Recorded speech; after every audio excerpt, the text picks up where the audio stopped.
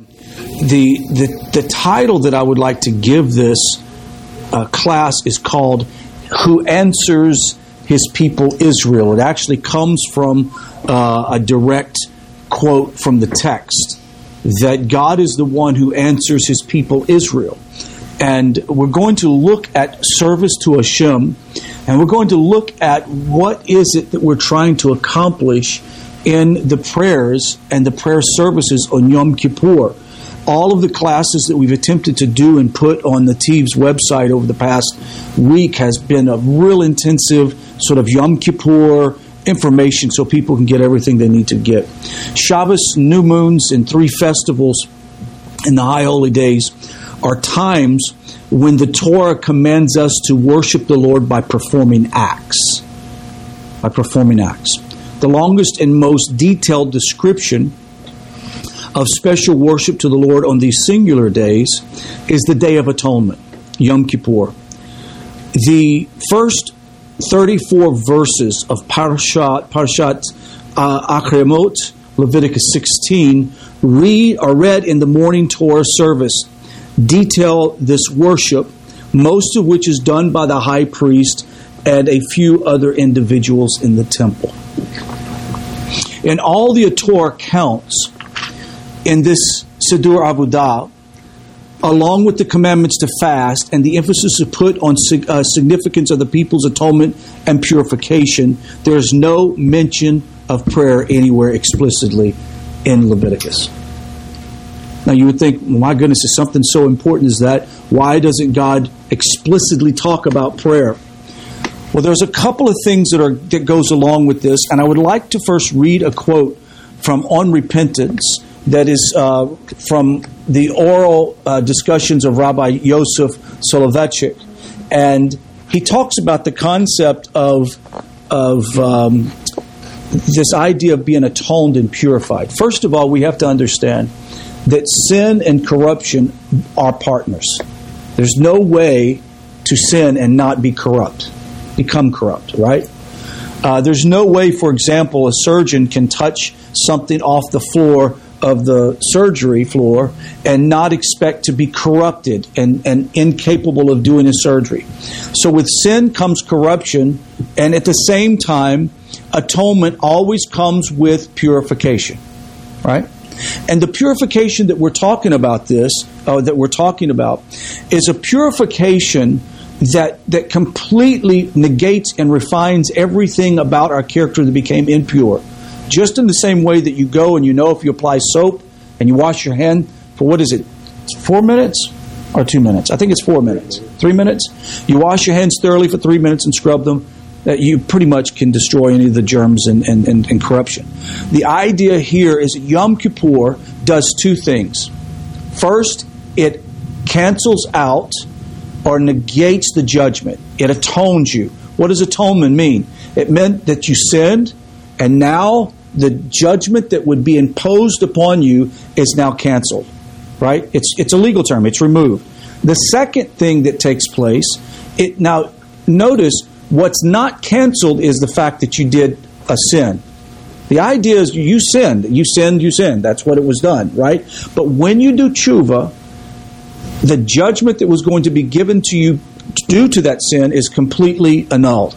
The second thing that takes place is the purification, that one's mind and spirit then becomes incorruptible. This flies in the face of a systematic theology from the other side of the paradigm that says that the only way a person can have their sins removed and the guilt not charged is to believe in a man. And this here clearly teaches us something else. Now, this is what Rav Soloveitchik says. He says, indeed, true tshuva, repentance, not only achieves kapara or acquittal and erasure of penalty, it should also bring about tahara, purification from tumah, spiritual pollution, liberating man from his hard-hearted ignorance and insensitivity.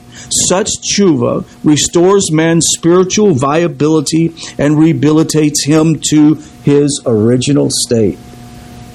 Think about it. Every year at Yom Kippur, and Adam and I were talking about this before. Every year at Yom Kippur, there is, what did you call that? The Kol Nidri. In the Kol Nidri, you said that the annulment of vows.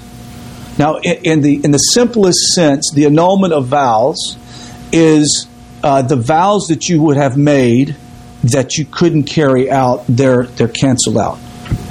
It also means that the vows that you made to Hashem prior to Yom Kippur last year, that you failed to be able to fulfill, He cancels them out. So literally, you have a brand new start every year. Brand new start. How does that happen? What is the mystical key to that? Well, this idea that there is no mention of prayer in the explicit commands in Leviticus 16, the main component of the present day worshiping of the Lord on the Day of Atonement is precisely prayer. Everything that happens on the Day of Atonement is prayer. 5 services, right? All 5, they're praying. The supplication, asking for a better future, for forgiveness and atonement, the entire day is devoted to such prayer. And only this day of the year has this sort of format. So very different from the order of services we are in the temple. Now, this calls to mind that you realize that what we do on Yom Kippur today is nothing like what took place in the temple, correct? Because it was the high priest's obligation to do these things. Now, present-day worship of the Lord developed in a manner so diametrically to the past warrants of a discussion on its own. So really, the way we do it now, that's another discussion. And there are some people within other movements of Judaism that would say, well, we shouldn't do it like the modern way because we don't have a temple, et cetera, et cetera. But that's not for my argument to make here. However, we are here to seek the answer, frequently asked question, on a matter of principle. Is there place alongside prayers of praise and thanksgiving for prayers of supplication, and going further still, is it a commandment to pray for God's mercy? Okay? Is it a commandment to pray for God's mercy? Now, why do we say that? Does God know better how to dispense His mercy? He knows exactly how much mercy to give, right? Now, we're going somewhere with this. Often we'll say, oh, God, have mercy on so-and-so, they're going through so much. Do you think that you're actually helping God? No. Okay, God knows how to dispense His mercy. If so, prayers of supplication would be superfluous. Nevertheless, the Bible describes prayers of supplication by 3 patriarchs, Moses, Hannah as well, and even the crew on the boat with Jonah. Remember, they were all praying. What does this tell us? One possible answer is providing a partial explanation for this dilemma. Is that the Holy One, blessed be He, desires the prayers of the righteous or of the Jews or of any human being faced on the earth? Another clarifying, significant, although inexplicable answer to this well-known question can be found in God's instructions to pray and His promise to answer our prayers and be responsive. This instruction and the accompanying assurance are read in the Haftorah passage that is read on Yom Kippur, Isaiah 58. We all kind of love Isaiah 58. 6 through 9, he says this. No, this is the fast I desire, to unlock fetters of wickedness and untie the cords of the yoke. It is to share your bread with the hungry and to take the wretched poor into your home. Then when you call... Now notice the caveats. You like this fancy word? Then when you call, the Lord will answer when you cry. He will say, here I am. If you banish the yoke from your midst, also Abraham's supplication on behalf of the people of Gerar and Job on behalf of his friends were made at the Lord's behest. The expression, then when you call, the Lord will answer, is a fine characterization of the relationship that human beings in general and Jews in particular have with the Creator of the universe. The common proper situation apparently is that the communication between human beings in distress and the deity must begin with human initiative. Now, the question is does God act on behalf of humans even if they don't pray? Of course they do. Of course He does. There's actually a couple examples in which that happens, and we'll talk about that in a moment. Of course, there are many instances of exception to this rule, and we'll go through them. But it's still a minority of cases, because most cases within the Tanakh, it's about the people crying out to Hashem. In most instances of the Scripture, the Lord responds to an appeal by a human being in need of help rather than taking the initiative to help. Here's an example on the personal level. You shall not ill-treat a widow or an orphan. You remember this? And He says, if you do mistreat them, I will heed their outcry as soon as they cry out to me, and my anger still blazes forth, and I will put you to the sword, and your own wives shall become widows, and your children orphans, found in Exodus 22, 21 through 23. From the affirmative, if they cry out, we deduce the negative. If they do not cry out, we might presume a different response. Either in substance or timing. Furthermore, from the plain sense of the text, it appears the Lord's response is not necessarily to deliver the one crying out, but rather punish those who inflict the poor and the widow. Does that make sense? I mean, sure, they're crying out, but it's not as if He's going to fix the widow's problem as much as punish the person that has mistreated the widow or the poor. Justice, exactly. So this is the instance in which God acts in spite of what's being prayed. Justice is an important part. Therefore, He cries out to me, I pay heed, Exodus 22, 25 through 26. Both illustrations concern not the Lord seeing the wrongdoing, but His hearing the appeal made to Him. This holds not only for the individual level, but for the corporate level. What's the first example of the corporate level in which people cried out and God heard? What's the first example? Egypt. The Jews in Egypt.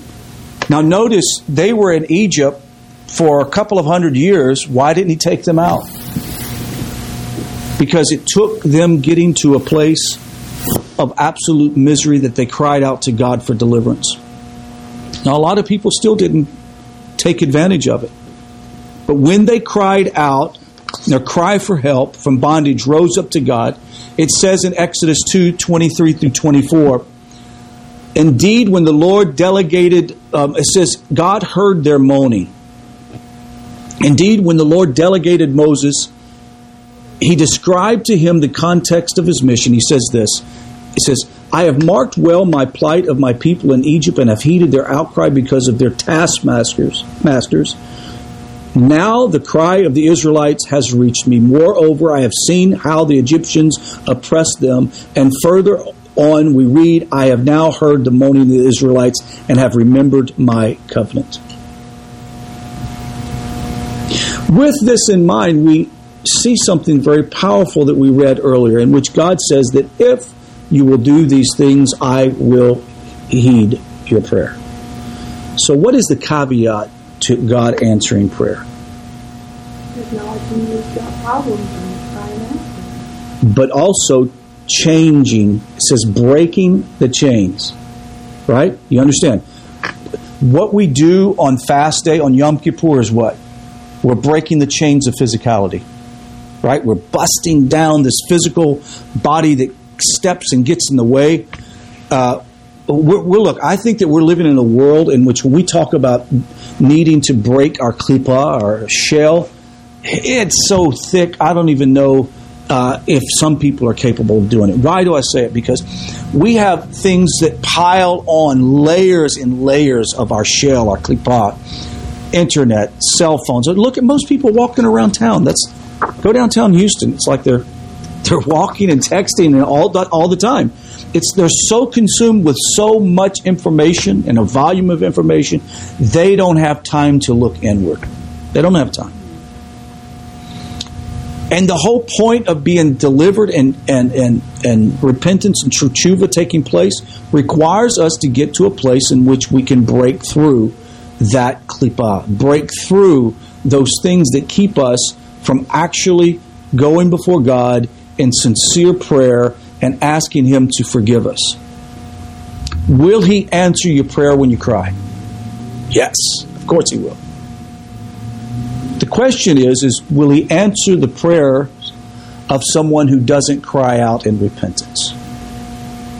Now, there's one thought that says that even the person on Yom Kippur that doesn't ask for repentance is provided a covering and an atonement for their sin.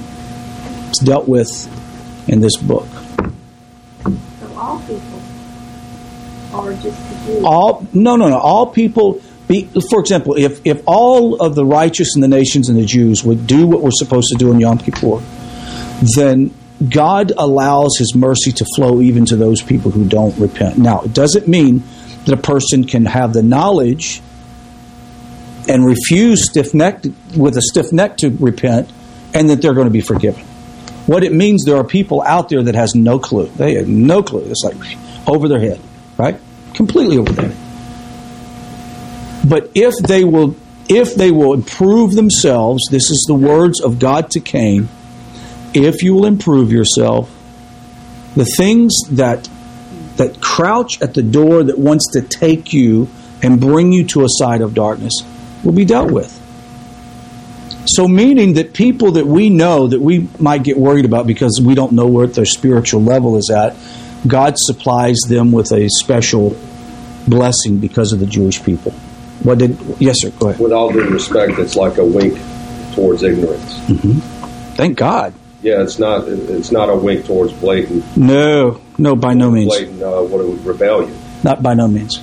But the ignorance, thank God. Thank God. I mean, I just, listen, there's a difference between being a son of the king and a subject from some other nation.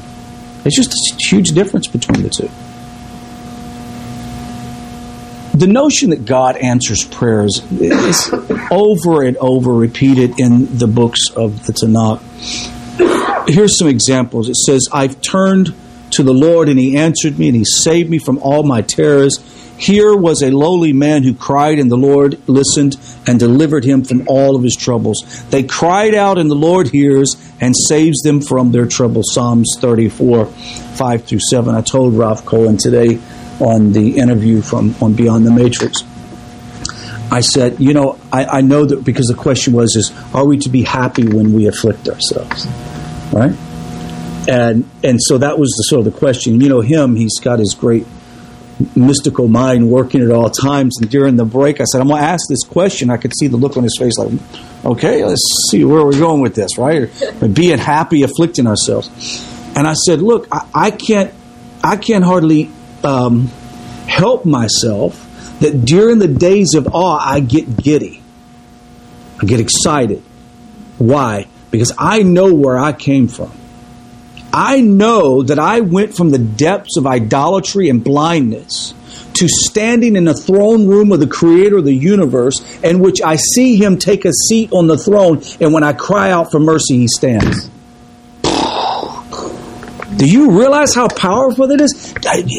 Excuse me if I seem a little excited about the day of judgment and atonement. Why am I excited? Because I know where I came from. And at some level, we should all realize that if we would just give a modest effort, the King is here. The King is here. We need to treat as if every moment, we talk about bring Mashiach now and all that stuff, and that's great. But we need to act like the King is sitting on the throne now, because He is. This is not some one day He's going to sit on the throne. The first day that someone called out to the name of Hashem, which is Adam Rishon, when he began to walk with God in the physical world, he had a king. When Noah built the ark, he had a king. Right? When Abraham lech lecha, he had a king. When he went to go see Melchizedek had a king. And we just go through this march of history and realize the King of the universe has always been on the throne. The fact is that some just don't acknowledge it. It's the first man, because then right. There was a subject. Absolutely. There's just some that don't acknowledge it. But the point is we don't need to be concerned about those people in the world that don't acknowledge it. We need to be concerned about the subjects of the king. Are we acknowledging it? Amen. Do we walk by the precepts of the king? Do we actually believe when we say there's only one God of the universe? Do we act like it? Do we act like it when we say there is only one law that the king of the universe gives to his people? And that the righteous of the nations walk by the laws as well? Do we do it ourselves? The question is when we come to Yom Kippur this year, when we stand there in the services, will we really have a download of the power of being a person that the Creator hears your prayer? Regardless of how you feel. You might feel, oh, you don't understand all the things I've done last year. I promised to do this, and I promised to add to more Torah study. I promised to do more charity, and I wasn't able to do all that. Guess what? God's already forgotten about it because it's been canceled. Your vow's been canceled. It's a new start, folks. Thank God we get to do this every day, but once a year it's guaranteed that God takes a look at the record. And this is the thing. This is the best way to wrap it up in a example, a metaphor. I go to my creditors and I do a yearly review. And the creditor looks, there's several late payments. Your credit score has dropped from 187 to... 887. I'm sorry. How much lower can we go? Yeah, trust me, there could be low. 887, and it's down to like 320 right now. Not good. And so I say, look, listen, what I'm asking you, now any creditor in the world would tell you, go jump in a lake. But our Creator says something different. You go to the creditor and say, look, this is the deal. I recognize what I've done wrong. Here are the things that I've done wrong in managing my funds. Right? I've failed to actually distribute it properly, in the sense that sometimes we have spent money on things that we really didn't need. And here are the several items that I've had that I've spent on that I don't need. And so what I've already begun to do is sell those items, and I'm going to apply those items to the debt. And then when I'm finished doing that, I'm going to correct this whole habit that I have about not being able to take and spend my funds properly by getting somebody to help me with my funds. And this is the name of the guy that's going to help me in managing my funds. And the guy goes, well, you know what? We'll put you at zero again. Your balance is all good. Let's start out fresh. Could you imagine somebody doing that with your credit? But the Creator gives you a chance. If you've come up during the 10 days of awe with a plan on how to rectify it, and then on Monday when you wake up, or Sunday, when you wake up of this year, the day after Yom Kippur, you make your first step. If you wanted to increase your Torah study, then increase it. Whether it's 10 minutes, 15 minutes, 2 hours, whatever it is, increase it. You've done that one act as if you've done the whole last year as if you ran a perfect school. That's incredible. And that is our King. And that is the beauty of Yom Kippur. May everyone go from strength to strength, and may this Yom Kippur service and time draw all men, to include those of the nations, closer to the Creator. Amen and amen. Any comments? The caveat to that.